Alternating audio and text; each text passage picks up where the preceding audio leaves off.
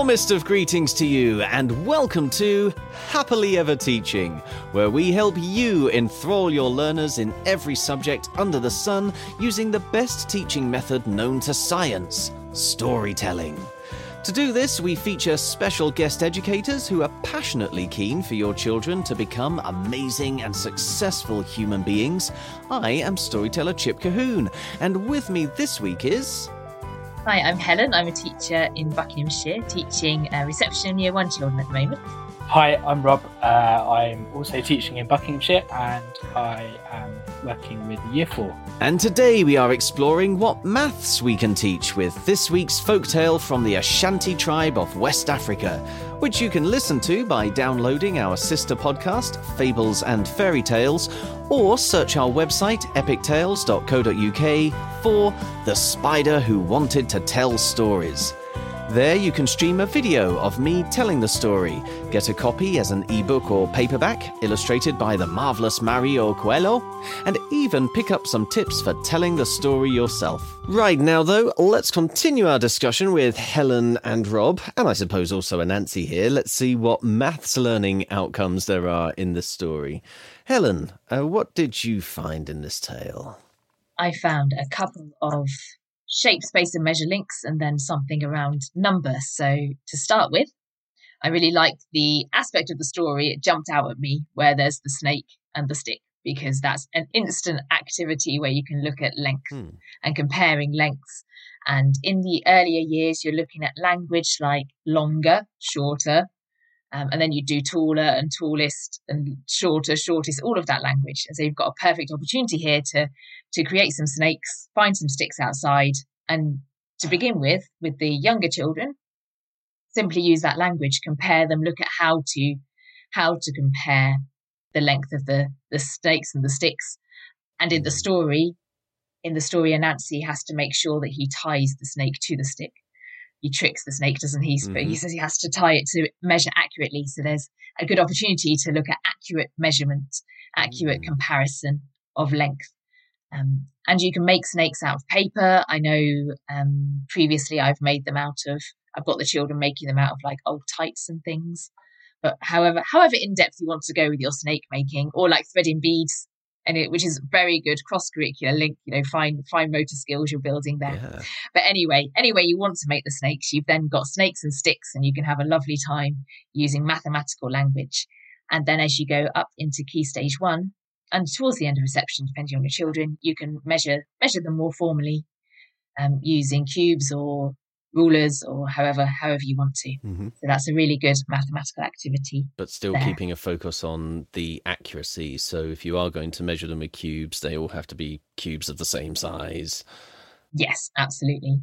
And then I like the idea of using the wasps in the gourd as an opportunity for estimation. So I thought you could have some different containers. They couldn't be a gourd, they'd have to be see-through.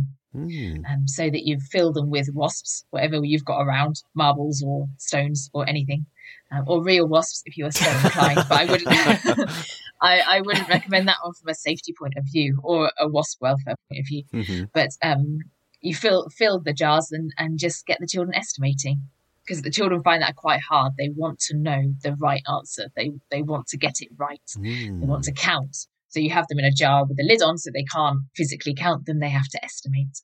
And you can do this during a lesson, or you can have it going all week, a different jar each week for the children to estimate and then find out who's the closest, any way you want to. When you're doing that, do you explore how to make your estimate as accurate as possible?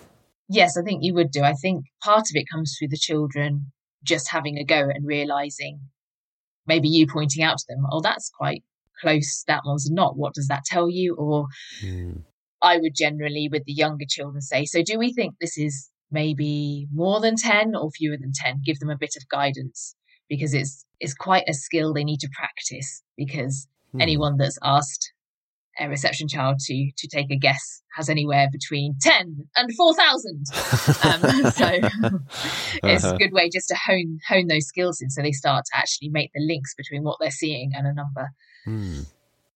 It links quite well, I think, with one of the mathematical ways I've used this story. When I've used this story going into a school, I've used it to share the idea of volume. And I often say that Anansi had a special number in his head, an almost magical number, this number of pi, which he knew that if he multiplied it by the bottom of the gourd and the height of the gourd, told him, yes, all of the wasps would fit into this gourd. I think we're probably going up into the 7 to 11 age range with that one. Am I right, Rob? Possibly even above that as well. Really, even above that? Yeah, I think if you're thinking of using pi, that might be secondary, I think. Oh, I've used this in primary schools. Okay.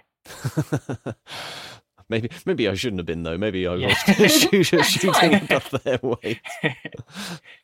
How would you use this story then with that age range? I would approach this thinking about multiplication and division, and I'm thinking a lot about it because Year 4 have got times tables tests, so I'm thinking of different ways that you can help children become secure in their knowledge of the facts. And what I was thinking was that you could use the different elements of the story to build up information about your times tables. So I would approach it in a like an oral maths lesson. Say, okay, we're going to tell the story of the spider who wanted to tell stories, but we're going to include some multiplication questions in there. So it could be, for example, Anansi had caught all of the wasps. Now we know that wasps have 6 legs, and there are 7 wasps in the gourd. How many legs are there altogether? Mm-hmm. Things like that. It could be, you can differentiate it per child, per year group, per whatever times table you're looking at. You can look at the way that multiplication and division are linked. So you could say there were 40 lily pads to get to the deepest, darkest pit that Anansi had built, and he stepped on each lily pad with only one of his legs. How many? So 40 divided by 8. So I can't quite think of what the question would be, but it's a way of kind of teaching the children or getting the children to practice and revise them, but without saying you need to learn your 8 times table. It's putting it into a context which they're familiar with and they know, and they've become embedded in the story themselves. So then to use that with it gives an extra layer. Absolutely. If I can just step in here and say a great way to try this is to have those sort of questions being asked of Anansi. So these can be extra little challenges that maybe Nyambe is setting him on the way, or it could be some questions or passwords that are requested from the wasps or from the snakes. Because that way there is even less pressure on the children to get it right, because it's Anansi who's got to get the answer right, not them. But at the same time, the desire to get it right, to help the hero of their story, of their creation, of their imagination, to help Anansi to succeed, that's what they are going to be wanting to do. So that's going to really give them the motivation to revise their maths so they can help Anansi. Absolutely.